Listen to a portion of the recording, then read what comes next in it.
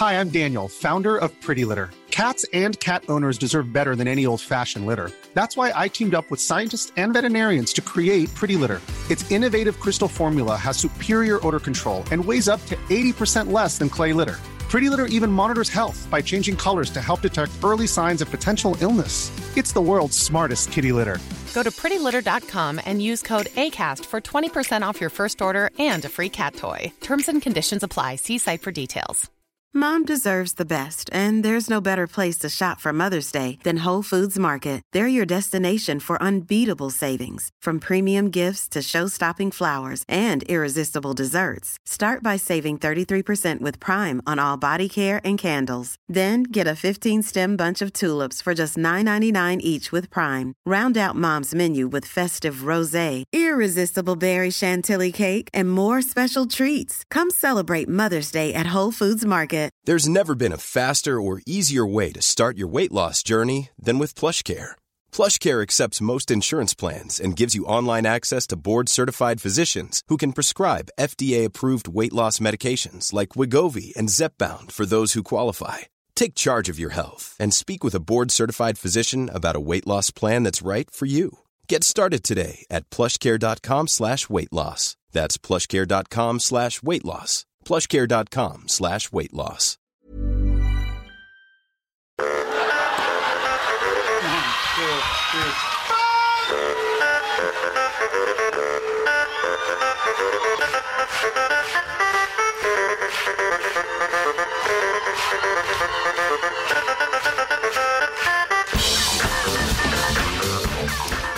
Hello and welcome back to SuperCoach Edge. We've finally got footy back in some form, albeit match simulations that were filmed, unfortunately, with a virtual potato in 2-pixel quality and on a tilt equivalent to the cameraman's standing on the side of a mountain and filming. But hey, it's footy nonetheless. Now, Liam, have you recovered from the vertigo and dizziness since watching the games? Barely. I've never felt so seasick watching a game of footy before. But it is great having footy back. It was like, this is probably not showing my age, but I don't know what it is like nowadays. But back in the day when you did your hazards test, yes, for your license, I swear that was filmed with a potato, and then it was shown on a microwave. Because that was what it was like. That's what it felt like. You were like, that was the technology at the time. Yeah, and that's what apparently KO's technology was this time. Yeah, it's forgivable at the time. That was a style at the time. But nowadays, where you can actually shoot things in 4K, which they don't, which is annoying.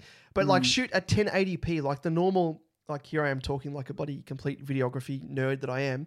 Literally I am. Yeah, but yeah, it kind of makes sense. But yeah, it's just so frustrating because here we are, we get our first taste of footy and we tune in. And you can it was at the point where it was, I know that the Essendon Gold Coast game, that was beyond farcical. That was absolutely crazy. The Carlton Collingwood one that I tuned in first and foremost for because I just wanted to get a fix of my baggers. But that wasn't too bad, I must admit. But I tried to tune in to the Gold Coast Essendon one. No. Woo! And I can tell, Liam, you've got a bit of a sway about you. So yeah, I think I'm still feeling it. Crazy. Yeah, but just before we kick off, just wanted to throw open the chance to name my team for another few weeks. So there was there was a few good entries that I liked, including Meritorious and On Its Merits. Yes. That was good. I like that. Yeah, I like those. I like both of those. But I just want to see, let's just see what other options there are. So those two are definitely clubhouse leaders at this stage. So if you want to name my team with a Don's player pun, chuck it in the comments and I'll pick the best one. I will. I'll let the people decide my team name. The people will vote. Exactly. Until maybe narrow it down to maybe 2 or 3, and then maybe put up to a poll. I'll give a nice short list. Yeah, I'll give a nice short list. I like that. And then when the poll's halfway through, you can do the old Donald Trump and be like, "Stop the votes! Stop the votes! Stop the count!" And when the count comes through that I don't like, just be like, "Nah, it's rigged. It was rigged." Yeah, it's rigged. Yeah, all those postal. Yeah, Elon Musk is all those postal votes. All those postal votes. We got to wait for the postal vote. All the dead people who voted on my. But on your team name, it's in that high demand. Makes sense. Exactly. But over to you, of the good folk of the SuperCoach community. But let's jump into it, Damon. Yeah, look forward to that. But yeah, on the agenda for today's episode, we'll be discussing, of course, all of the games, all the match practice games, as well as the intra clubs that, weirdly enough, Bulldogs and the Giants only did themselves. So it's like, no, we don't want to mingle with you other folk in the competition. We just want to keep it in-house, which is kind of in line with Bevo. He's a bit of a nutter at times. So don't come and punch me in the head if you listen to this, Bevo. But we'll be discussing all of those games. So who stood out in terms of performances, who faltered, and point out other important areas such as obviously player positions and more. But yeah, I don't know about you, Liam, but it's probably left me with more questions than answers following these games. Yeah, you and I both. I reckon my team's changed more in the last. When did those games happen? Last Friday, Thursday, Friday. I reckon they've changed more in that time than it did in the past 2-3 months before that. So yeah, definitely.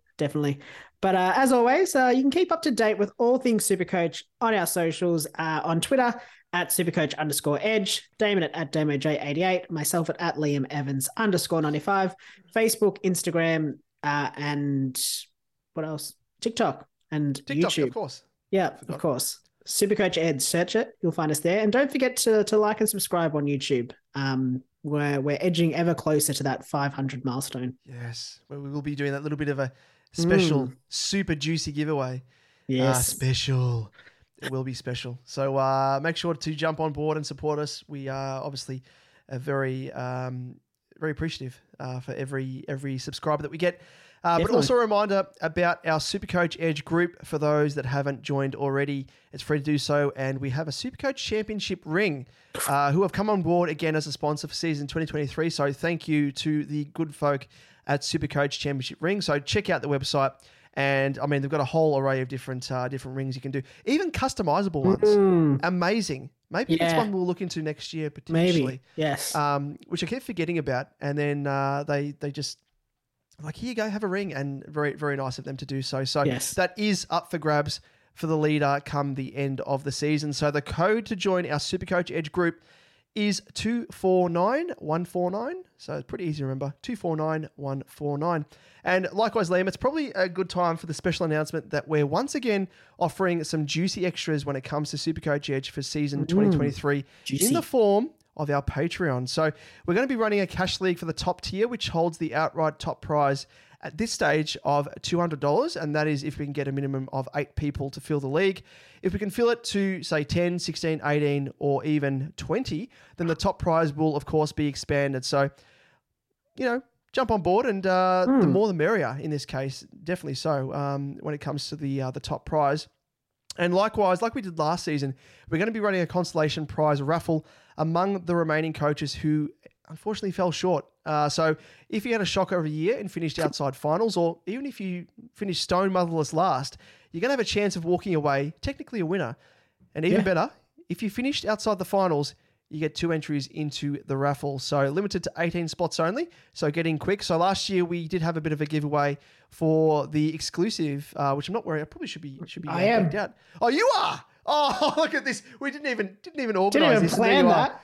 Sorry, I should give myself a bit of a slap on the wrist, a slap on the back of the head. Didn't even plan that. Actually, I've got it beneath my Carlton. Yes. Carlton jumper. Nuffy-esque. I'll stick with that. But yeah, last year we did give away one of those shirts. There was 2 different variants. So we may potentially be giving that away, or maybe something different, maybe a hat, maybe something else. But yes, that will be the sort of extra incentive for those who unfortunately didn't take out the league. So you're a winner nonetheless, or at least an extra chance to be a winner. Always a winner. Always a winner with us. Other benefits among the tier and that tier and the lower tier is you'll earn yourself a shout out on the podcast. You'll get exclusive early access to our podcasts, access to an exclusive room on our SuperCoach Edge Discord, where you can send us questions during the season about anything you'd like to pick our brains about, from trade questions, favorite foods, what we're doing on the weekend. Anything you like, anything else you want to know about. Have a chat. We'll have a yarn about it. But we've also created a delicious SuperCoach Discord group where there'll be a deliciously special prize at the end of the SuperCoach Rainbow. Access to the lower tier is $5.50 and $15 for the exclusive SuperCoach Edge Cash League. For more info, head to patreon.com/SuperCoach Edge. But without further ado, Damon, let's kick off with the first match sim in Geelong versus Hawthorn. We'll do it live. Fuck it. I'll write it and we'll do it live. Yes, this is the first game, which you'd think long-standing rivals, great battles between the two, different kettle of fish nowadays, as you'd expect. Probably reigning premiers, no doubt, in the Cats, but the Hawks will be contending. The only thing they're going to be contending for is the spoon, unfortunately. The poor Hawkers, just because Sam Mitchell has absolutely just ripped the guts, literally, out of the Hawks. Their engine room is just bereft of experience. But there was a few talking points to take away from this game, and top of the list, pleasingly for someone like myself. I'm not too sure if you had him in your team, Liam, or if you now got him in your team. Oh, is he in my team now? I think he is now. I think he might be. Yep, Jack Bowes. So pleasingly, he only played, I think it was about half the game, and he did split his time between midfield and forward. But I must say, before he was actually rested for the remainder of the match, he looked absolutely elite. And, we're going to need to watch his role in the next matchup, as, you have to say they were playing against an inexperienced Hawthorn outfit, so probably skews it a smidge. But nonetheless, I think the fact that he got ample minutes in the engine room is something that I was looking for as a prospective owner, and I'm super happy with that. There's been a few rumours as well I saw on Big Footy, but it is Big Footy at the end of the day, so probably in terms of credibility, it's going to be big fat zero. But some have suggested that potentially he was pulled from the game due to a niggle. I haven't heard anything, and surely if that was the case, there's no reason for Geelong to hold those cards close to the chest. I mean, Jack Henry injured his foot. I think it's now just come out that he's going to require surgery as well, unfortunately for him. Interesting. But one to keep a look at. Absolutely. The next up, we have the other recruit in Tanner Bruin, and he also looked very good when he was run through the middle, but you'd think a full-time role there come the season proper is probably a little bit ambitious when the Cats are at full strength. So whilst it did look good, I don't think he is one to really hang your hat on. And I think he's an awkward price as well from memory. Yeah, he had the most CBAs for the Cats. Which he did. By 16.7% from the next highest, which was Holmes with 50%. So you'd probably expect that to change. 66.7's not bad, but you'd think, there was a few missing from their engine room, and they'll obviously be second fiddle, third fiddle almost. Definitely. But moving on to another notable player who a lot of us have in our teams at the moment, and it is Tomcat Stewart. So he was just no way of saying this otherwise. He was just his usual impressive self with his intercept prowess across the three quarters. He did play before he was managed by the Cats, so a bit of a tick there of affirmation for those of us who already have him in our teams. And then this next guy, he's an interesting one, and one that I actually wrote off, I'll admit, because I laughed at. Because I think he's always been on the outer, and I was very surprised the Cats actually opted to keep him. It is Radaglia, but as we've mentioned in previous episodes, the Cats trialled him in defence in the VFL, and to great effect. So he was played there in defence again in this practice game. And again, he stood out for all the right reasons. The other part, which I mentioned before, Jack Henry actually went down with what I think is an ankle injury, and he's been ruled out for, I think it's, 6 to 8 weeks or something potentially, at a guess. He's gone in for surgery anyway on his... so you'd expect him to be... Was it ankle or foot, potentially? I don't know now. Was it foot? It was the lower leg. Was. Foot specialist, sorry. Yes, I apologise. But ankle, foot, whatever it is, it's all the same thing. But anyway, he's... so he is out for a little while, unfortunately for him. But that also does bode well for Radaglia, because he could virtually just slot into his spot. Yeah, as a relatively cheap forward ruck as well with that DPP, if you have him up forward and you've got Madden as R3, you could potentially just, because a lot of people are thinking, should I have Darcy in, R2, for example, and then have someone else in the forward line I can swing to, and hopefully Gawn gets the DPP that I can use to swing, or vice versa. Like, now our prayers have been answered so early on. And yeah, Henry was also being played up forward. You've mentioned here as well, Liam, as a replacement for Hawkins, who's going to miss some early games. So, in terms of that, Radaglia could potentially play up forward as well. As we know, probably not to good effect going by previous seasons, but who knows? It adds an extra layer to him potentially as well. Yeah, I think that's the only concern that I have with him now is Henry going down might mean that he has to play forward potentially. I mean, if you've been There's playing... his brother as well. There's Oliver Henry as well. Yeah, of course. Yep. I mean, I think there's definitely options. I mean, there's him, there's Shannon Neal off memory as well, who could help cover for Hawkins for those couple of games that he's going to miss early in the season. You'd expect that he probably still plays in defense, Radaglia, so it should be okay. But definitely one to consider with his forward ruck status. Could be quite interesting at his price point. Now let's move on to the Hawks. Not as many notable names here, but potential cash cow. Josh Weddle, I think his name is, promisingly ran across the wing and did his chances of a round one debut absolutely no harm. Day played a majority of the midfield, and looks good alongside both Ward and Newcomb as well. Warple, on the other hand, didn't stand out enough to catch the eye, with the usual question mark over his poor disposal. Once again, a big factor here. I just don't think he's going to get... I just don't think he's... I mean, probably have to watch the next... he's going to have the opportunity, but it's just... Is he going to be able to take that next step? I mean, he had 56.7% CBAs. And again, looking at the Cats, he wasn't playing necessarily against a super experienced lineup. I mean, you've got Brun, who had 66%, Holmes 50%, Danger was the next best with 40%, Parfitt 36, Guthrie 33, Atkins 30, Clark 20, Bowes 13.3. So yeah, it's not like he was up against, I know they're the reigning premiers, but he wasn't up against like a gun midfield. So for him not to stand out is a bit of a concern there. So yeah, one to watch, but probably in the no basket at this stage. In terms of the ruck, there is confusion as to who will be the number one choice for the Hawks, with Reeves now looking like the favourite when early signs suggested it could be Meek, with the ruck breakdown being Reeves 73.3%, Meek 16.7%, and 10% for Lynch. And just in terms of those game CBAs that we did provide, they are courtesy of Matt Forrest on Twitter, who has done God's work with all of the stats that you need to know in terms of CBAs, and I think he's doing kick-ins as well.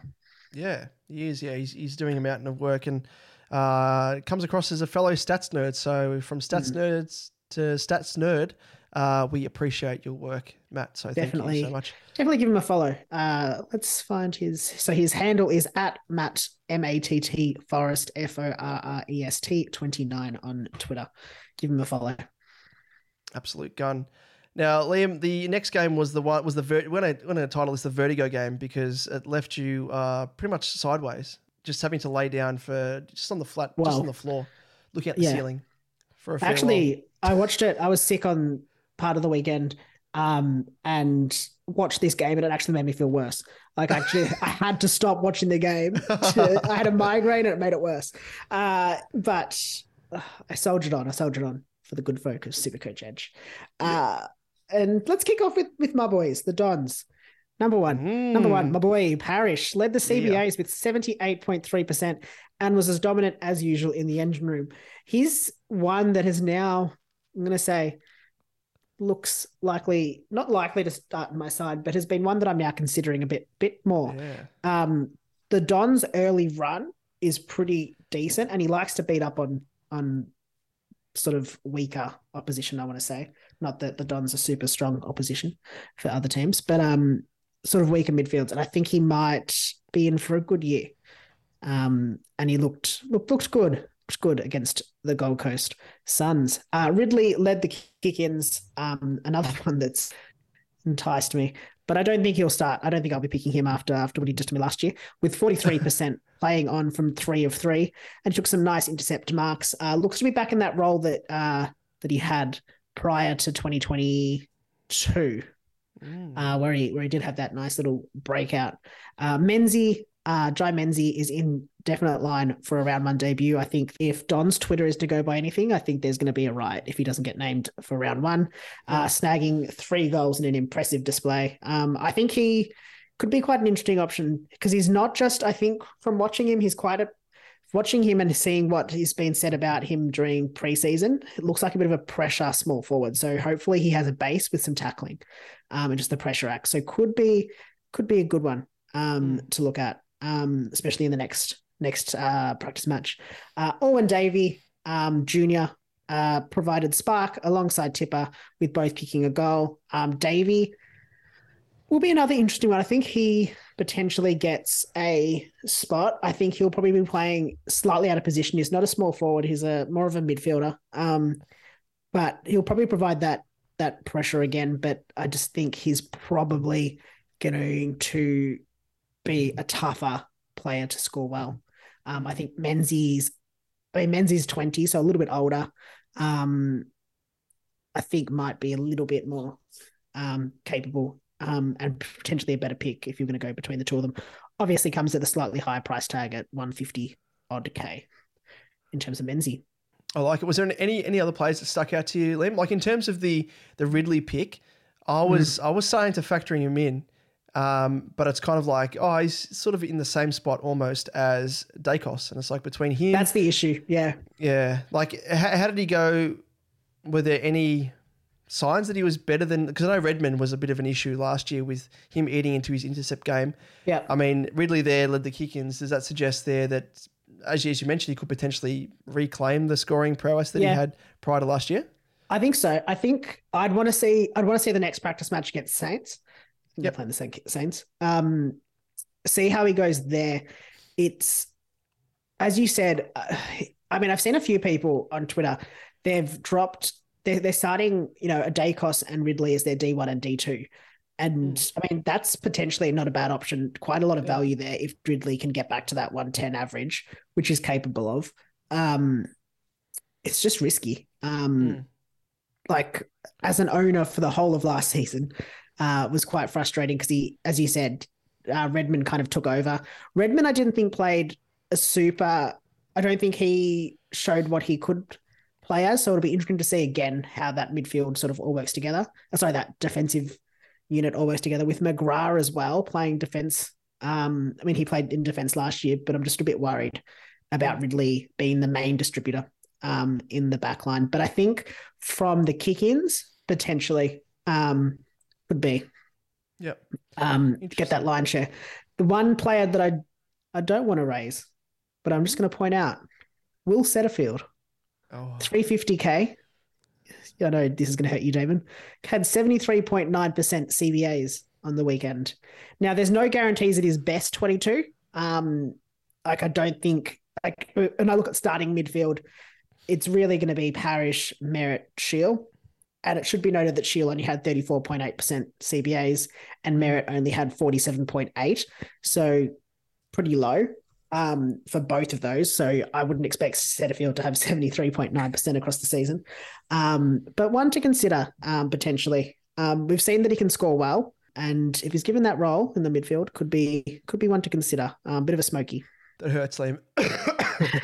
I'm choking on the prospect of not having it, because I've always been a fan of setters, and it annoys me that my club just so willingly gave him up, despite the fact they knew that I was playing him out of position. And we were chatting about it prior to this episode recording. Yeah. And I recall back in 2020, he had a scoreline of like 88, 97, 102, 98, 115, 50, bit of a downer. Then a 102, 82, 141, 97, 88, 107, 111. Those are all consecutive games. So he has the ability, when played correctly, like he was that season, it just annoys me. So maybe there is merit to it. Yeah, potentially. I like it. Could be smoky. I mean, again, it's just hard. It's hard with these match sim, really. And those not preseason games, they're match sim, because when it's 5 quarters or not even quarters, 5 periods or 4, as opposed to 4 quarters and different times. Like it's really quite difficult to carry a lot of weight to how they how they're structured up. No, he's definitely In one terms to of look those at. numbers. Yeah. Yeah. Yeah, definitely. I don't mind it. Don't mind it. We'll watch this space. Let's move on to the Suns side of things, and a bit of a saving grace here. This guy first up. We've been crying out for defensive rookies, defensive cash cows, and Charlie Constable. He's come through the goods because he was the most notable. Camped in defense, bit of a change in role for him, and he took 57% of the kickouts, so the most for the Suns, and played on in all of them, 4 and 4. So tick, tick, tick. He's doing really, really well here. And looks to be, like I said, the cash cow we've all been hoping he would be. Though we'll probably need to watch Powell and Weller and their expected return dates, of course, as they could potentially push Constable out of the best 22. And you noted that, Liam, and that was a very, very good pickup because we have to keep that in mind. Even though players are performing well, and especially those in new roles, you have to look into why they're being played in those roles. Is it because another player's out, which in this case is a couple there. So keep an eye on their expected return dates for sure. Yeah, I will say he looked, I don't know, I want to say he looked almost good enough to hold his spot. Yep. But again, it's hard to say that. It's hard to say that without seeing it backed up again. Yeah, I'd be watching Powell and Weller, but if Constable's named for round one in the defensive line and Powell and Weller are playing, then yeah, definitely pull the trigger. Yep. Yeah, he's got a bit of a versatility about him as well. He is traditionally a midfielder. Has been played up forward as well at stages when he was at the Cats. So it's not the be-all and end-all. If those two do come back, if he is performing quite well, there is still a chance that he's going to be pushed into a different position that he's more accustomed to. So, but still, by the same token, yes, very good pickup there. Keep that in mind. Next up, we have Long, who came from the Saints, of course, took the second most kickouts with 29% and played on in both of those that he had. So not many kickouts, as you can see there, but yes, he still had 29%. And we'll probably want to watch him in his next outing before picking him because he didn't really impress as much as what he could have potentially. I know there's a few out there like Abdul, Abs Magic, who was pretty keen on him and he was let down, unfortunately. Yeah. But yeah, don't write him off. And it isn't an official preseason game. So see how he goes in the one coming up and assess from there, I guess. Next up, we had a youngster, Humphrey, who looked quite composed in his first outing, but his role will probably mean he's likely limited in his scoring depending on his goal-scoring ability. Took a couple of good marks. Looked like he had some really good awareness as well. Chopped off a couple of intercept marks, so one to keep in mind. But then also another, it was a stupid, sexy Flanders. Sam Flanders. He was stupid and sexy for the right reasons, though, because he kicked 2 early goals, and one of which was an impressive Daniel Wells-style goal, just a scissor kick out of thin air. Really impressive there. Good reaction time. And was switched between forward and mids, and is one to watch in the official preseason hit out to come. But keep in mind that without Took playing, we'll likely see less mid time. Sorry, with Took playing. He's not going to really see as much opportunity, but I was a little bit disappointed. Playing here. Yeah. I was a little bit disappointed because I thought that he might have seen more mid-time than what he actually got. He's kind of a similar role to what he had last year, even though he's scoring all right, but I don't know. 8.7% CBAs. Yeah. I think he's a pass at this stage unless in the next preseason game he really shows a lot more. Yep. I think it's too risky. I think at his price, I don't know, he's over 200. I can't remember how much he is exactly. I think there's probably 250 odd. Yeah. Yeah, there's probably better options as a forward mid that are probably cheaper even. Or even just as a forward. Does give you the versatility of us as a forward mid, but I just can't see the role being super strong for him. I know we've seen him in the VFL. VFL for Gold Coast. Killing it, but yeah, it's tough.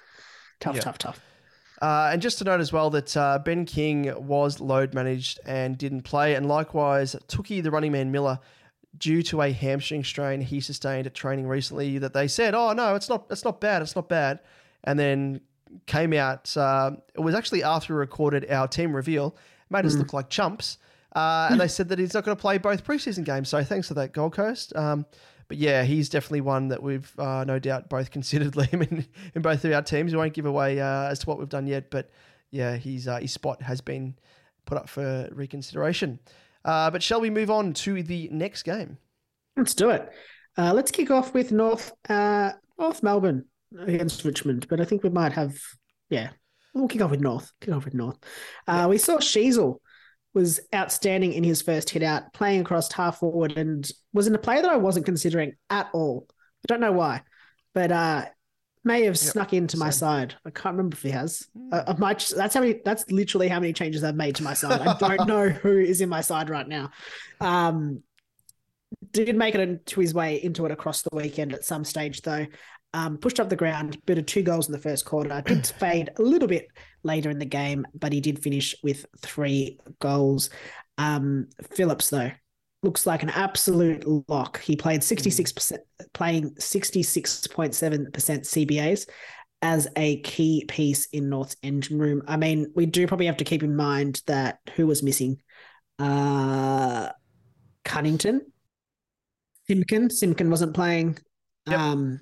So yeah, there's a few players there that weren't playing, but I mean, I don't think we have to probably worry too much. 66.7%, I don't think is going to lose lots and lots of CBAs at this stage. The other one with the most CBAs was LGU with 81.5% and was as dominant as he was in the back part of 2022. So I expect that he's going to continue that.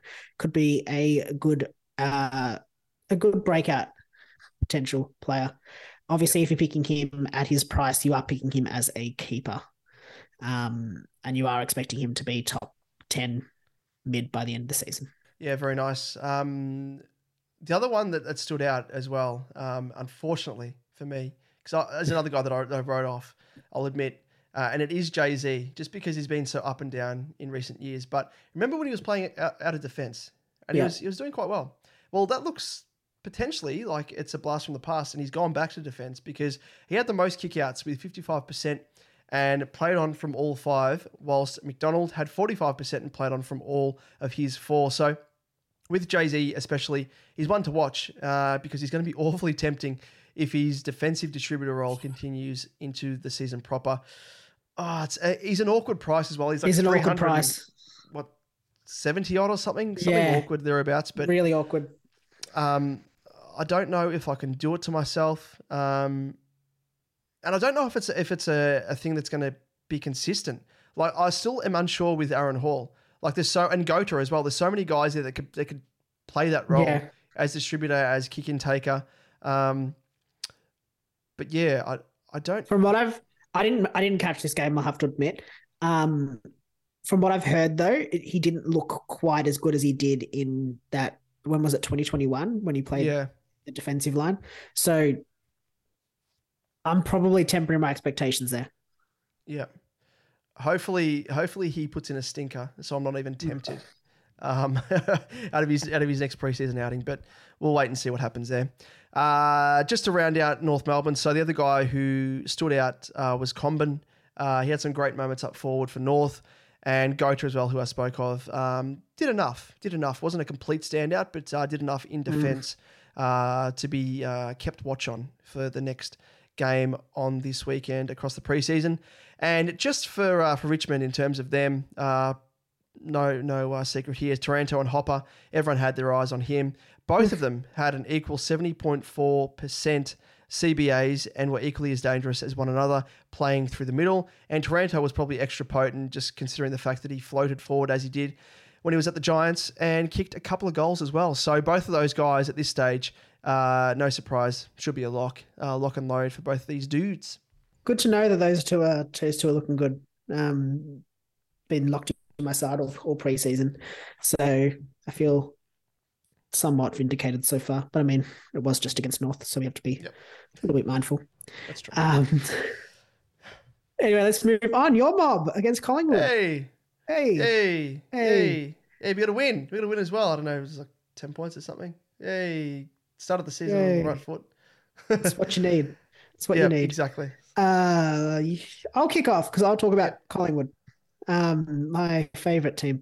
Let's kick off. And actually, Nick Dacos switched Yes. between mid 52% and defense 48%. And his pressure acts were off the chart. And Gun. he is in my side. He's in I mine know as that well. one. I know that one. Yep. I think I picked him up before this, and then this kind of vindicated it, knowing that he had that mid role. I will say I'm a little bit concerned as to whether he can finish. I think he might have some variability in his scoring and probably is susceptible to a bit of a tag early on. Yep. Which will be concerning. I think though the number of people that have him in their sides is going to mitigate that risk of him. So I'm not too concerned by it. I think he could, and I just think if he can continue that mid-time, will be very, very, very juicy. Mitchell, on the other hand, spent various stages up forward, swung there with Elliott, among others. A bit worrisome, if you ask me, especially if he continues that in the next practice match. So definitely one to watch. It seems a weird choice, though, by McRae, if I'm honest. Yeah. I don't know. It seems a bit strange. So I don't know if there's more to that than what meets the eye. Now, probably the saddest one out of all this is Darcy Cameron had 37.5% CBAs and shared the ruck with Cox, who had the 50%. And that's a bit of a worry. I will say Cameron has made his way out of my side at this stage, not sitting in my side, even though he has that beautiful forward ruck DPP. He did have that hamstring concern a couple of weeks ago, so maybe that affected his share of the ruck. But yeah, bit of a worry. Probably one to avoid potentially at this stage. Yep. No, I totally agree there. I'm starting to question it myself. And he's actually made his way out of my side. I can reveal that. And I opted for a cheaper option that I won't reveal who it is just yet. But just on Dacos as well, I remember seeing he was around about 47% as of like a day ago, and he's up to 49%. Yeah. Equal most ownership alongside Elliott Yeo in defence. So there we go. He is, like you said, most popular option outright. Yep. Oh, sorry, equal there. So yeah, it sort of mitigates that risk. Yeah, and that's kind of what I had in mind as well, that if he doesn't come on as well as what we think he will, especially early on, could be one to potentially sideways trade or downgrade, or if you wanted to do that early rounds to try and get a jump on others if you think he will continue a slow start. But moving on to Carlton, my mob, and I must say from the get-go, of all the guys that I think I'd be saying I'm most impressed with, TDK was probably down the bottom or thereabouts.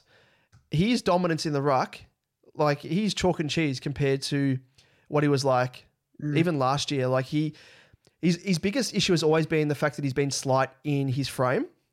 He's super tall, beanpole, but he was always getting pushed off the ball, pushed out of the ruck in contests against bigger bodies. And he was pushing around both Cameron and Cox. I mean, Cox is obviously tall there, probably easy to get around, but still bigger frame. And he did really, really well. Like just purely dominant in the ruck. Even his tap work was really, really sublime. And he's marking around the ground. He's always been a good mark, good leap, but his work around the ground was super impressive. Not going to compare him to someone like a Grundy, who's like an extra midfielder, but the way that he moved around the ground, was he just shat all over Pitney, who's an old school ruckman who lumbers around the ground. So smooth movement by TDK and pure dominance there. So for me, I'm going to say he's a big smoky. A lot of people are talking about smokies in terms of your man Draper from the Dons. No one's spoken about TDK. So it would not surprise me in the slightest if he looks super fit. And that's the other thing as well. I think this is probably the one preseason where it's been faultless. No injuries, no issues, just 100% fitness. So that's a big takeaway as well. So it's not just like I'm sort of noticing the changes in players. A lot of players look the same, but he looks like a complete standout. So I'm quite bullish on him. Let's just say that. But I'm not going to be. I'm not having said that, I'm not that game to pick him outright as R2. But one to watch maybe. Interesting. And sorry, probably a player we should have spoken about in Draper as well. But I do like that big smoky, big smoky there. Yeah. What? Just quickly, just backtracking on Draper, was there anything that stood out? Did he? He came on, or is he? Came on late. So they had Phillips as the main ruck, Phillips and Bryan as the main rucks to begin the match. He came on, I think, in the third term, I want to say. Yeah, I think off memory. But came on and first hit out was just straight down the throat of, I can't remember who it was, but Essendon player. Essendon midfielder. So just immediate impact. I don't know. Think it's still probably too big a smoky for me. I want to see more from him. If he comes out and dominates against Marshall in the next match, then potentially could make his way into my side, just being that price point that could open up the field a little bit more. For me. Well and truly. Looking for one of those players, aren't we? Just to help us budget wise. But back on with the baggers, and the last of those that sort of I noted down. I don't know how to pronounce this guy's name. Chincotta, Ricotta, whatever it is. He actually looked really great. He took the game on. And I reckon he could be in line for a round one berth alongside potentially Cowan, who's another one who, big raps on him in the draft, slid all the way to pick 30 for Carlton and actually won the best and fairest for all the players in the NAB League. So highly touted. And yeah, looked really composed for a youngster, especially being his first official hit out. So really bullish on him, potentially as a bit of a cash cow off the bench. Yeah. Cowan, or even Chincotta as well. He's a defensive midfielder. And bargain basement price, 102. Yeah, 102. So keep your eye on those. I'm gonna question without notice. Yep. Do they both get a round one debut, do you think? Oh, yeah, because I've said that alongside. I think push comes to shove, it's going to be one or the other, I think. Yeah. They're vying for the same spot, Williams' spot. Unless there's another player that goes out, but... Yeah, I'm not probably asking you which one, but just more so, it's just one you would expect, yeah. I reckon it's just one. If I was going to choose, I would probably say Cowan. Just because he's shown his wares at the lower leagues and we know the raps on him. But having said that, Chincotta, I mean, the game plan he'd kind of be a little bit privy to, having played for Carlton's reserve side. Yeah. So maybe he has a bit of an advantage there, but I mean, Cowan's probably up to speed as well now anyway. Yeah. Like he's been in the team for long enough. So I reckon Cowan ahead of him. But yeah, wait and see. I reckon either of these guys, they're going to be a high chance of making a debut. So just keep watching that. Yeah. In terms of other players, so in terms of the youngster Hollands, he did some nice things. He's probably another one to watch, goes without saying, but I don't think he's in much of a line of a game early on like Cowan or Chincotta. And Cripps as well. I'm probably butchering his name, so apologies to him. But Paddy Cripps as well. Not that I don't think a lot of people will be starting him just due to the hefty price point of Cripper, but he actually rolled his ankle late in the game, even though the club assures us that it wasn't severe. Who knows? So just keep watching that. If he takes his spot on the weekend's preseason game, then should be fine. But if not, just be wary. Just be wary. Yeah, definitely. And I guess one player to talk about as well would be Doherty. Did have 36% CBAs, but that seemed to be later in the game or later in the quarters. Yeah, he played predominantly out of his natural position in defence. Yeah. So he wasn't starting there. He wasn't getting prime opportunity to build up minutes in the midfield, more of a relief type thing, and played out of defence. So back to his traditional spot. So keep that in mind as well. Yeah, probably doesn't preclude you from picking him, but just something to keep in mind that he's not getting that mid time necessarily that we all were hoping for. Yep. Exactly. Let's move on to the Sydney the Brisbane game and kick off with Brizzy here. New recruit Josh Dunkley got off to an absolute ripping start. Thank God. That's what we all wanted to see. Starring in a performance that featured 2 goals, splitting his time between forward and midfield to great effect. And I think did himself plenty of favours. Yeah, no harm in all of us wanting to select him in F1. Sorry, I couldn't think of what letter. There he goes in his F1 car. Sorry, it's a terrible gag. It's a date gag. Moving on.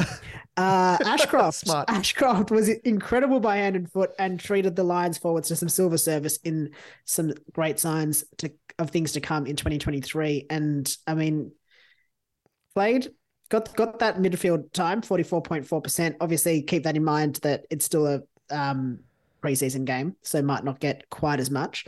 But definitely good signs from him. And I mean, I'm sure he's locked in pretty much everyone's side. If he's not, get him in. Will be the Dacos or the Walsh of 2023, you'd expect. Or probably what Rao could have been of his year. Yes, true, very true. Cam Rayner played off half back, which I know we've heard about, but different position for him. So one to keep an eye on. Whilst Wilmot spent most of his time on the wing and looked good. I think he's done himself no harm again. I think he should be locked in for at the very least bench spot for your defensive line. Fellow recruit Gunston kicked 3 goals, whilst the other recruit in McKenna was a little bit quiet off halfback. Probably not danger signs, but just keep that in mind. Keep that in mind. Neil was in the wars. He copped a corked quad and a dislocated finger. Jesus. But the club is adamant. He was adamant him not returning to the field was purely precautionary. So, probably not too much to worry about there. Did you just call him Jesus? Yeah, he was almost nailed to the cross as well, the poor bloke. Yeah, I know. Poor guy. Bloody hell. Just poor everything. Poor Jesus. Poor Neil. poor both of them. They went to the ringer. Absolute ringer. Sorry, sacrilegious here. Apologies. Neil is not in my side, though. So, too bad. So, yep. Too bad, so sad. Yeah, too bad. Sorry about that. And just quickly on dialing back to Ashcroft, he is currently in 71% of teams. Should be 99.9%. That's true. So for the, 29%, what are you doing? Stop stuffing around. What are you doing? Get him in your team. Moving on to the absolute jokers. Moving on to the Swans and your man, Goulden. He made it straight to my side. He's done it. I knew it. So he had great midfield minutes. He had to the tune of 70.4% and rotated with Heaney at various stages, but Heaney's more up forward and was quite lively. Mills had reduced time in midfield and played, weirdly enough, up forward. Interesting. Just building that forward craft. And then the other one, which has kind of cropped up in the SuperCoach news cycles pretty much today and yesterday, Lachlan McAndrew, who's the mature age ruckman, I think he came from the VFL, could be gifted an early debut, handling the ruck in the absence of Hickey, McLean and Laddams, who are all down with injury at the moment. Interesting. He could be facing Jared Witts, round 1. Jeez, tough ask. Which is funny as well because, again, Witts benefits again from injuries. Happened so many times last year. We've been through this. Damn him. I'm not getting Witts. Stuff him. Yeah. And so I think it's a risk with McAndrew. I mean, he's 123K, so good price for a potential R3. But he...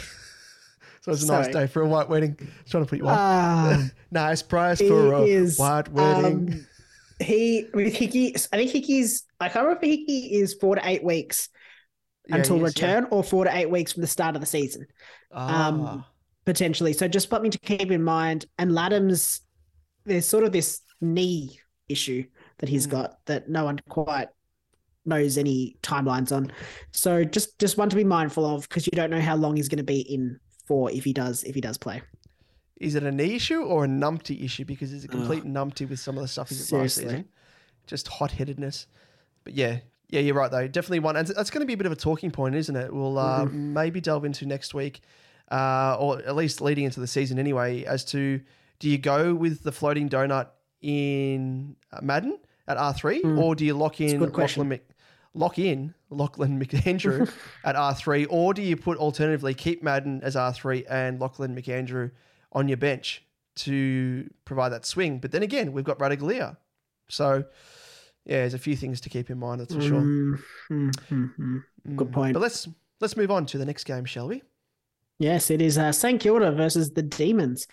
And what we wanted to see was that Marshall was strong in the ruck and he took the majority of the ruck, didn't really rest forward much. Rested forward a little bit, but it was really resting forward as opposed to sort of being a relief forward, if that makes sense.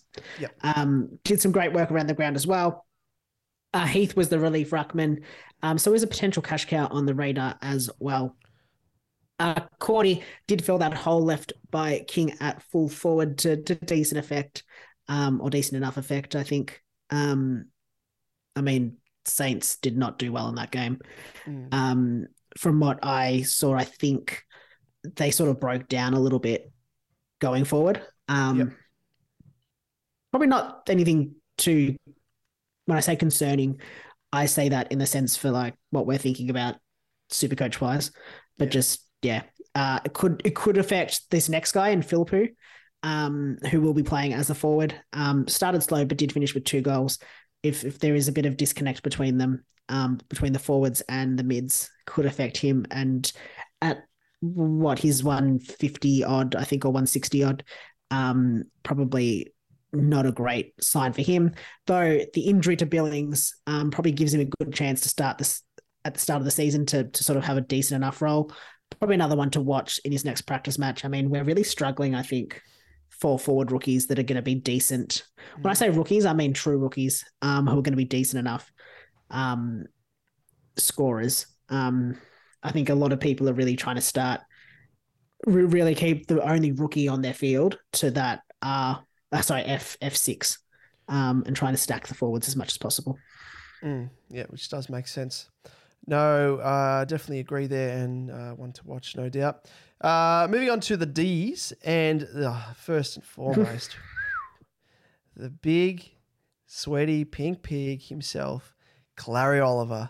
Just absolutely elite. Like, I tuned in for this match, and wow, I was blown away. Him and the next guy, Track, just, we all know what we get from Oliver. Like, he was just top of his game from the very get-go.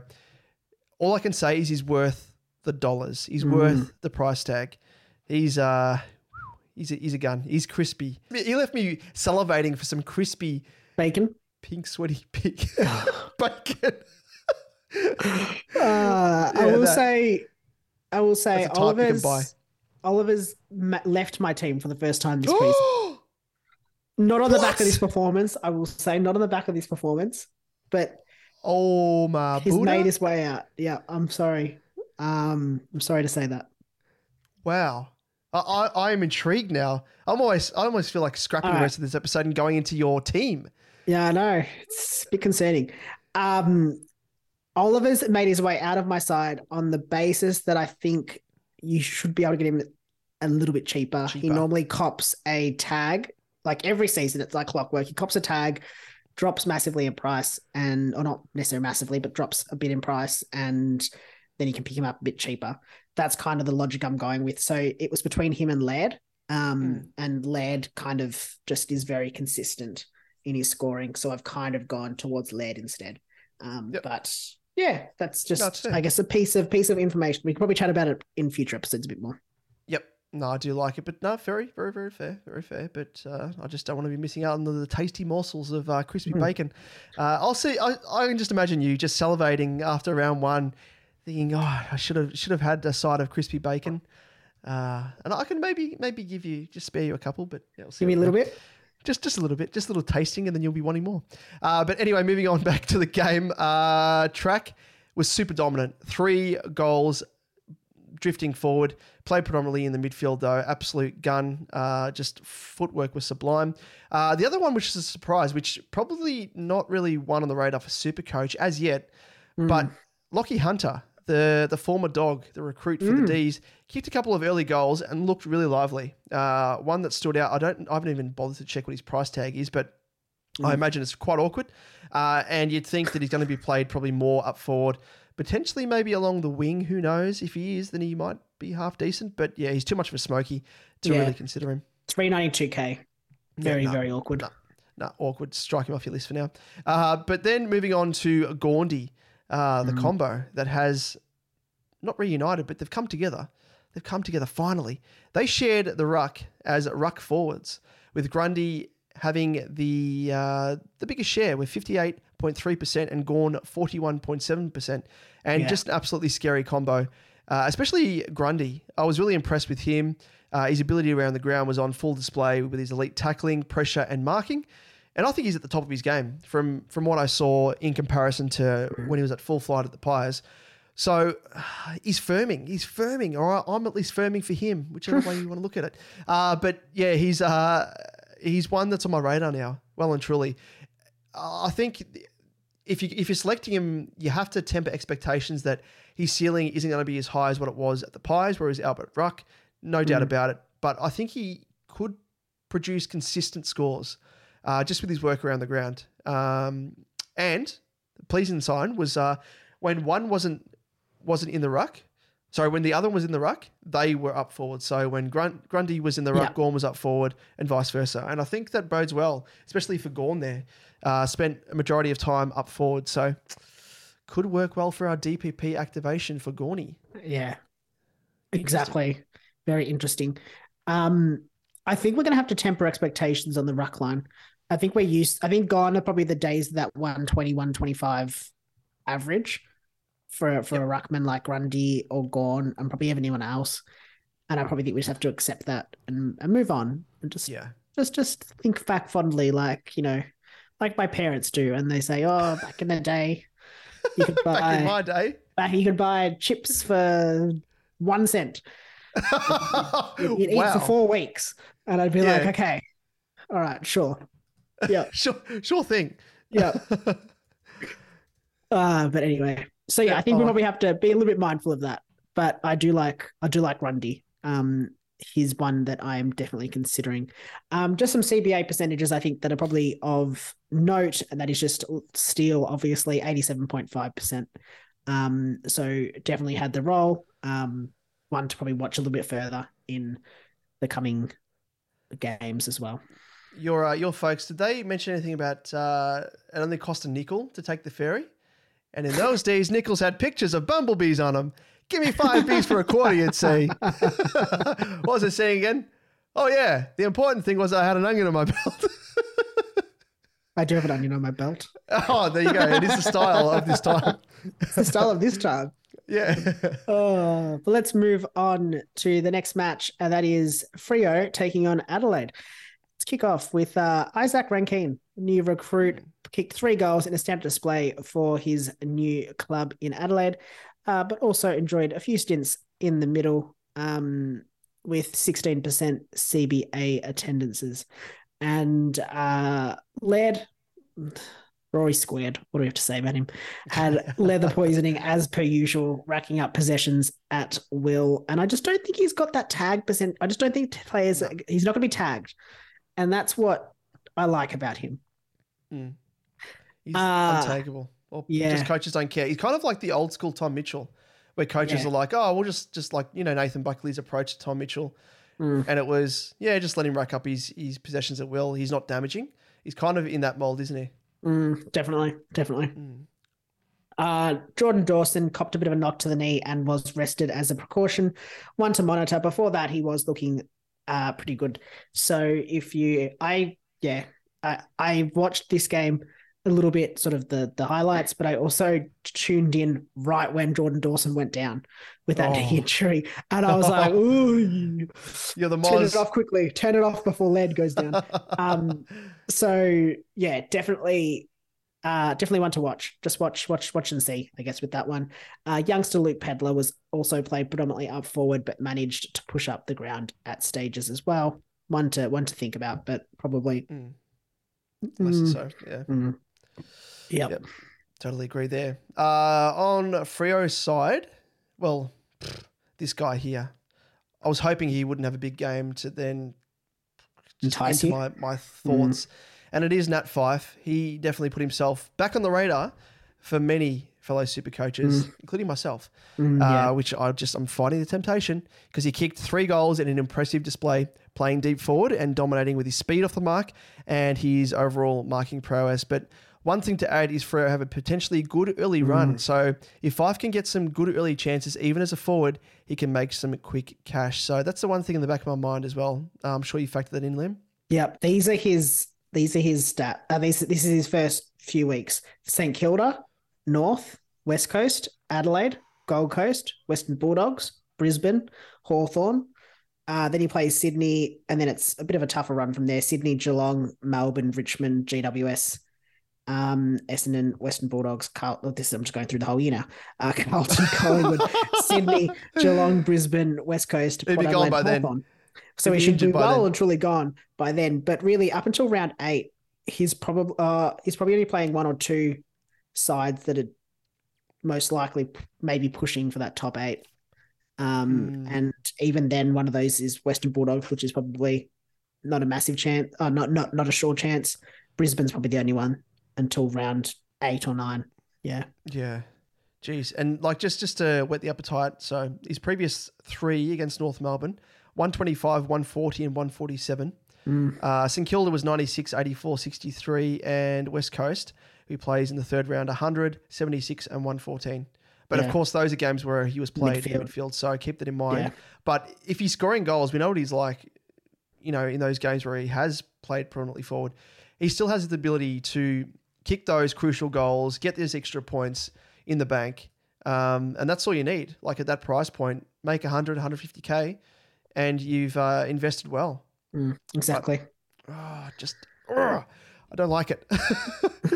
Don't like it. But we'll see how he goes this weekend. If he has another blinder, honestly, I'm going to have to lock myself in a room with no access to any internet so I don't feel tempted to put him in my room. And I'm thinking about putting him in my actual room. I'm going to tie him up. I'm going to lock him in my basement. Is this taking a turn? It has taken a turn. Maybe he's already in the basement. No, so moving on to the other notable takeaway, and it is Luke Jackson. He did work in tandem with Darcy in the ruck, but for less than many would have thought, because he only had 25% of ruck contest, whereas Darcy had 75%, which is quite interesting. But he was pretty effective both up forward and behind the ball. So who knows? Maybe he won't have as much of an impact on Darcy. Thoughts? Based off that, I did look at Darcy in my R1 or R2 spot. I don't know what he would have fallen into.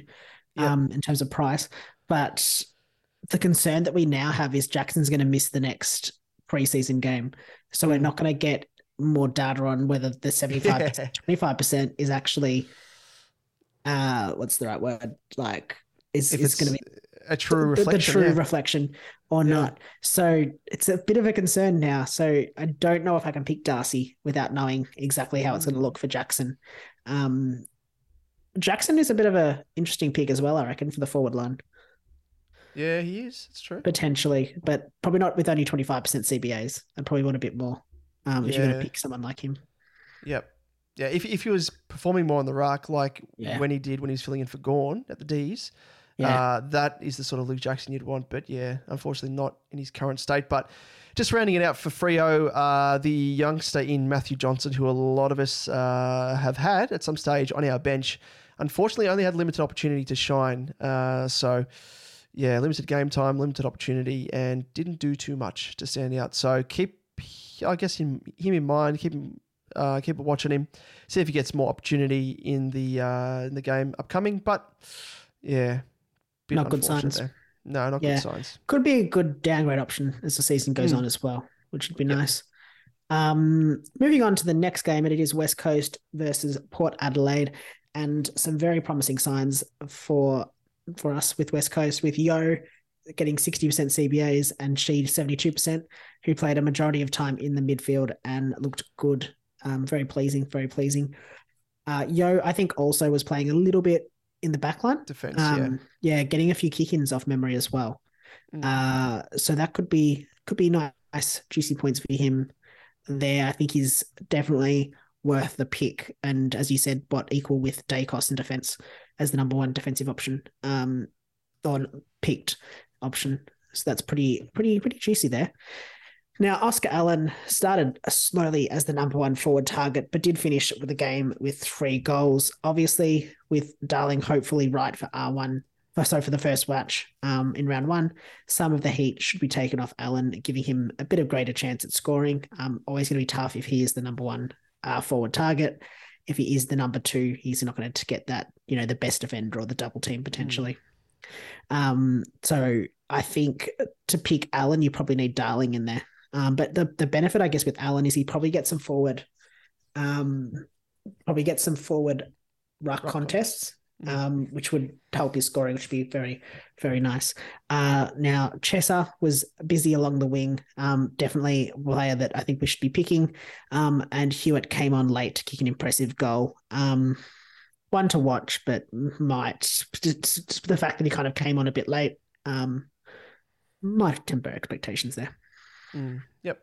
Like all those takeaways from the Eagles, just reaffirm those players that I've chosen in Yo. And Oscar Allen's back on the radar for me, for sure. And Chess is in my team as well, so pleasing to see. But on the Port front... quickly as well. Sorry, Ginby didn't play, but I think that was load management as well. Yeah. So I don't think there's too many concerns there. Yep, so keep him in your side because he has looked like an absolute gun. So on Port's front, we have one guy by the name of Judas. Is there a guy named Judas? Oh, sorry, Horn Francis. A lot of the North supporters are calling him Judas. That's the nice things they're calling him. Yeah, exactly right. Yeah, they've called him other names. So he did actually look to form a key part of Port's midfield, surprisingly. And Nabs, believe it or not, the lion's share of CBAs with 76% and rested forward at various stages. And he's definitely one to watch now, I think. I think off the back of his, him moving to Port after a season at North, that sort of negative press has sort of worked against him. And he could be a real gem, a real pod. I mean, probably should say that Boak, he's probably one that's whose CBAs he took over because Boak actually copped a knee in the back from McGovern early in the second, went down and just was gone. It was down for the count. Not good. Probably wasn't expecting the contact in a practice game as well, the way that it came in. Crazy. And McGovern, geez, built like a brick shit house. Big, yeah. Another one also probably to keep in mind there is Butters didn't play. So there's some CBAs missing there as well. Yep. So if they both return to the lineup, be interested to see what the skew is in terms of his CBAs. If he plays more time up forward, you'd think that'd be the case. Just having to work both of those guys in, but interesting. Did look like Boak though was playing more as a forward though, so potentially Boak's sort of I guess moving into that forward role. Yeah, the old forward role that he had years ago, and then he was reimagined in midfield. Yeah. But the other guy who has been a villain, but now Liam, I think he's in my good books. Villain. Only to you. Only to me. And it is Rosie. Because Butters has taken his place as the villain. Thanks a lot, Butters. Hope you melt into oblivion. No, sorry, that's harsh. So Rosie, the good old Rose, he's not going to live up to my man Walshy. So that's what gives me gives me a bit of comfort. But he is a classy player, and that was on full display on the weekend against the Eagles. And all I can say is he picked up where he left off in 2022.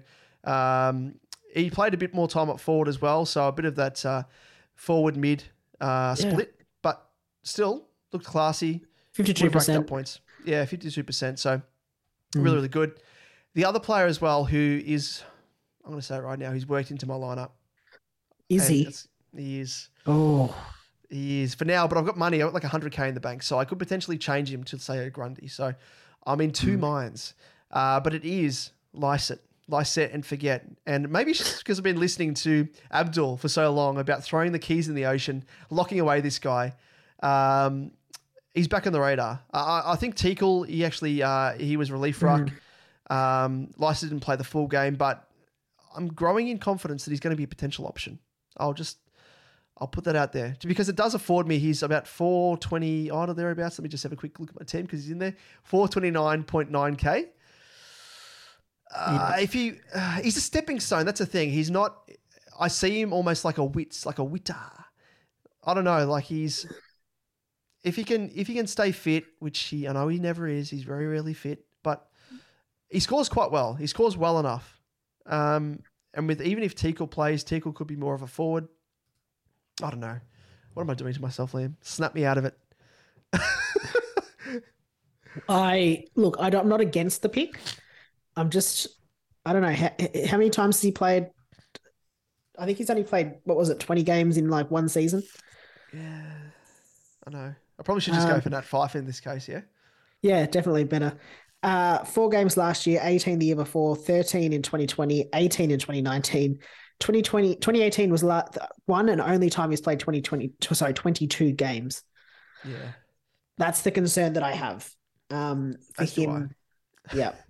So, I mean, not a bad pick, I don't think. The concern I have for him as well is just there's so many rucks waiting in the wings. Like, yeah, it's true. Yeah. After last year, they've tried so many.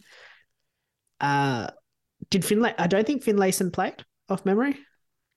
What's that in the outright ruck? In this match? This game? No, I don't think he did. Actually. Yeah. So one thing, I don't think he did off memory. I can't picture him playing, but that means nothing. So yeah, one thing to also remember there, I guess, is that there's just so many. No, he didn't play. Yep, just a research. So many ruck options for Port that I don't think he's going to get dropped, but just potentially the double, the tag team ruck potentially, eating into his potential. Yeah, I don't know what to do. I have enough money to bring in an English with like 1K to spare. Oof. Or I can bring in a Darcy Cameron or a Grundy or a... Grundy. Yeah. Is it Grundy? Is it Grundy? It could be. But yeah, I don't know. That's kind of where I'm at. Anyway, let's move on to the next game before I delve too far into this and lock him in. There's 2 games, but they were just intra-clubs, unofficial intra-club hitouts because why would the Dogs and Giants play off? But let's kick off with the Dogs. McLean played a mix of half forward and played up the ground along the wing. I mean, I'm sorry, I'm just going to temper this straight out. You can't take a great deal out of these 2 games because they're playing essentially A side versus B side. Nothing like the others. I think the others, you still have to really take all of them with a grain of salt, but this you need to take a bloody spoonful. So, yeah, McLean played a mix of half forward and played up the ground along the wing. I think doesn't look like there's any concerns there. Caleb Daniel did have ample minutes in the Dogs' engine room, but also played a little bit in defense as well. So, I don't know. Depends what you want to. Interesting. I don't know. I don't know what Bevo's doing. And he actually played without a helmet as well, which is interesting. He's a new man, Caleb Daniel. Really? I don't know what Bevo's trying to do. But I'll let you go on with the next couple of points because it could play into that. Bonton McRae did have some stints up forward, but both were pretty impactful. I don't think I have concern for Bond. I know he played up forward predominantly in the other intra-club that they had or the last match sim or whatever it was. But I don't think I'm too concerned about that. I think it might just be a little bit of, you don't risk him. You don't need to roll him out into the midfield too much. You don't take your Mercedes through bush bashing. Exactly. Or through the mud. Whatever the saying is. Yeah. Exactly what I was Ferrari, thinking. sorry, not a Merc, a Ferrari. It's probably better than a Merc. Tim English was first class in the ruck, as you probably expect.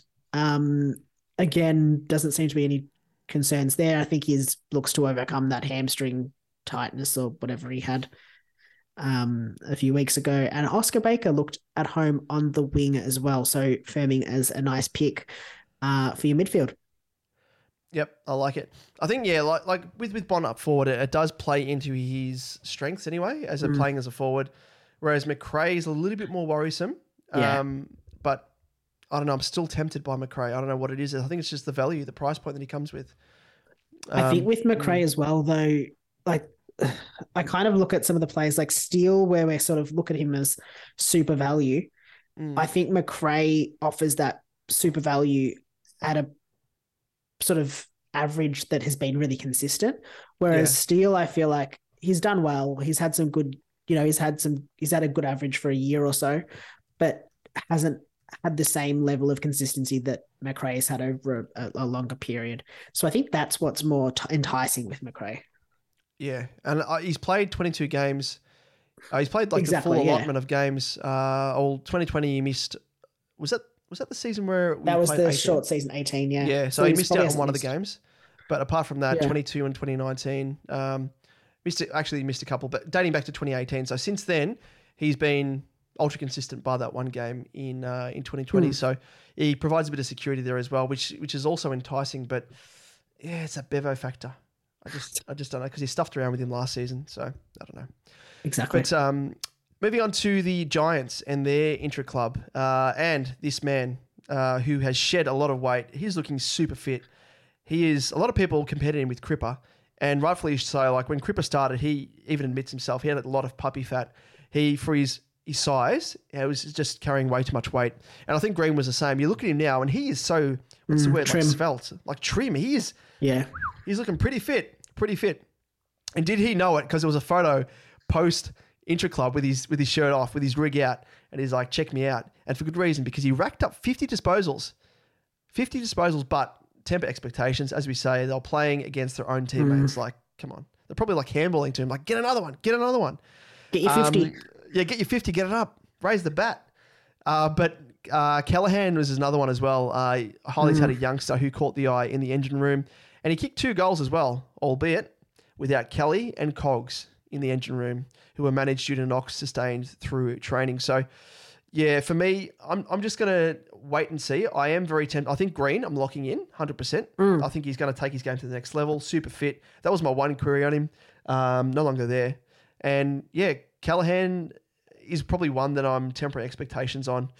Just wait and see how he goes, especially if both of those guys, Kelly and Cogs, play in this next preseason game, and just make an assessment from there, because he is awkwardly priced, 244 or thereabouts? Yeah, 244 on the dot. So, yeah, I'm going to wait and see. What about you, Liam? Well, yeah, I think, look, Green's in my side. I do think we need to temper I think a lot of people are going, 50 disposals, look at him go. Yeah. He's going to be like the next best thing. I'm not saying he's not. It's just like he was playing GWS's B midfield, which is really their VFL midfield. And without Kelly and Cogs in the midfield, it means that the B midfield would have been even further decimated, because you would have had the likes of, you had Callahan, who I think will be in the A midfield, but probably not the starting A midfield. I think that's just something to consider. Is that 50 disposals in an intra-club against a VFL midfield is probably what should be expected of Green to an extent. I just that's probably my only thinking there. Yep, totally agree. But there's another guy as well. He's a bit of a villain, and it is Whitfield. He racked up 34 disposals in his customary position off half-back. But I think this happened last season as well in the preseason. Oh, he's going to be playing in defence. Oh, is he? Yeah. Neck minute, Leon Cameron. He's like, eat dicks. Just like dishing out all the dicks to all of us, and we ate them. We gobbled them up because he got played in a different position, then he ended up getting injured. So I'm not falling for it again. Not again. The benefit, I will say, if I remember correctly, is that he is only available as a midfielder. Yeah. And I think that is what will save so many people from starting him. Yes. If you 473 as a midfielder, he's going to get his DPP status. That's true. You'd expect. Yep. Oh, nah. Maybe. Oh, yeah. Maybe until then. I'm not going to start him. But I could be, depending on the stage of the season, how many trades you got left, could maybe be tempted. Do you want me to tell you his start to the season? And his ownership is 1% at the moment, but for good reason. Yeah, go ahead. Go on. Try and tempt me. Adelaide. Yep, that's okay. West Coast. Okay, yeah, that's better. Your mob in Carlton. Oh, that's pretty good. Yeah, kills. Doesn't mind playing them. Doesn't mind playing my mob in Essendon. Hawthorn. You hear the clicking? I've already clicked him. He's in my team. You hear this? Brisbane. He's in my team. Sydney. No, he's out of my team. Western Bulldogs.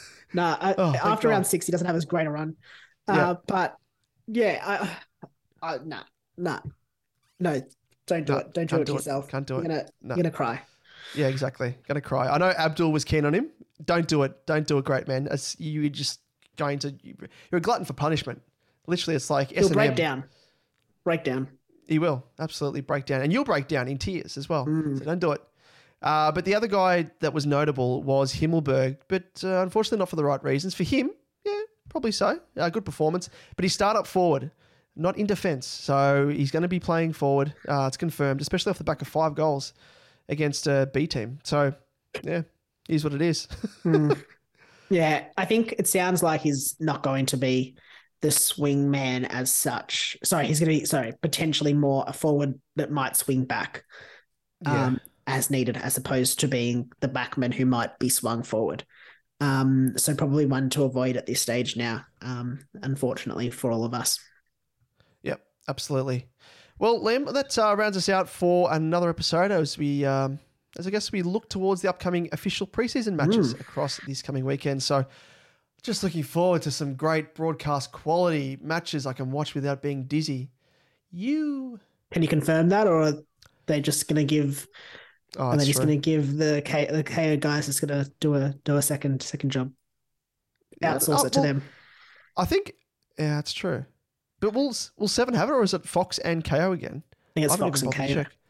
Oh God, surely not. Surely not. Oh God. Just strap ourselves in. Take some quells for that seasickness before you start the game. Start watching it. Oh my God. Tablets ready. Yeah. Where are they being played? Is it actually at normal grounds? No, Essendon's playing St Kilda at Seaford off memory. Oh God.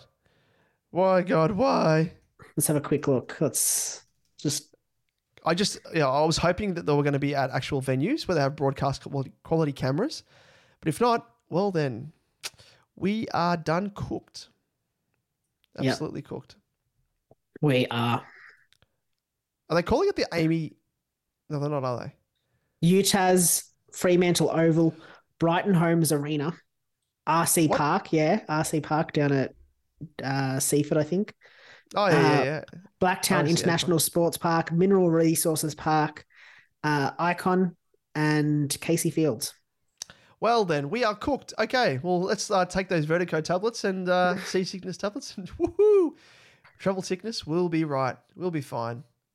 Maybe. Yeah, hopefully. Oh, well. Anyway, we'll keep you up to date. We'll keep you up to date on all of the information, and you can keep up to date with us on our socials, as we'll be, as I said, posting those updates and any news as it comes to hand.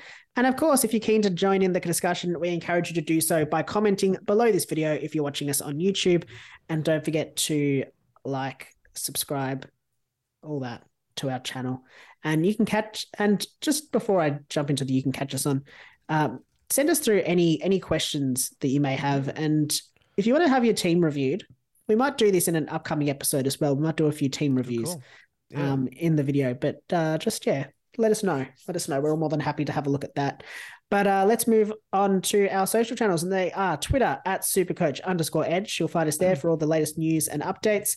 At DamoJ88 for Damon, myself at Liam Evans _95. Facebook, Insta, TikTok, search Supercoach Edge, and you will find us there. Very nice. Well, also just before we sign off, probably should reserve this spot here. Yes. To just shout out a massive thank you to Abs Magic, otherwise known as the Skodfather, as he calls himself. In recent weeks, he has used his SuperCoach, Superpowers for Good, and done his best to promote the likes of us, along with many other content creators. So I just think the positive impact he has had on the SuperCoach community has just been nothing short of incredible. So a big thank you goes out to him. And if for some reason you're not following him or familiar with his work, we encourage you to go and check out his YouTube channel to see the amazing work, ideas, everything that he imparts on the SuperCoach community. Absolutely amazing. And give him a follow on Twitter as well. Definitely. And having said that, talking about promotion, as we record this episode, he's actually just flicked through his exclusive episode that he's given us to grace our channel with, really. And it is the next episode. It's actually part 3 of what he's been calling Skodfather's SuperCoach Secrets Revealed. So if the episode hasn't been put up prior to this episode, you'll see it shortly after this episode. So look out for that. Give it a look, give it a like, give it a subscribe, all that sort of stuff, because that's what he's doing. He's promoting all of us, just absolute minnows in comparison to him. He knows his stuff and he's weaving his absolute magic. So I don't know. His abs magic. Oh, you've done it. That should be his catchphrase or something. Although no, he's already got one, hasn't he? It's nice to be important, but it's important to be nice. Which is what he does. Exactly right. That's what he lives by. And that's what we all should be living by. So we honestly feel so privileged and blown away by his generosity. So yeah, check out his work and check out his fantastic work that he's graced our channel with. Very, very grateful for that, because there's some absolute gems in there. I'll give him that. Absolute gems. So Liam, until next week, we'll catch you. I'll be catching you at the same time, same place. Same super contribution. Oh, wait, sorry. We'll see you against Pro, guys.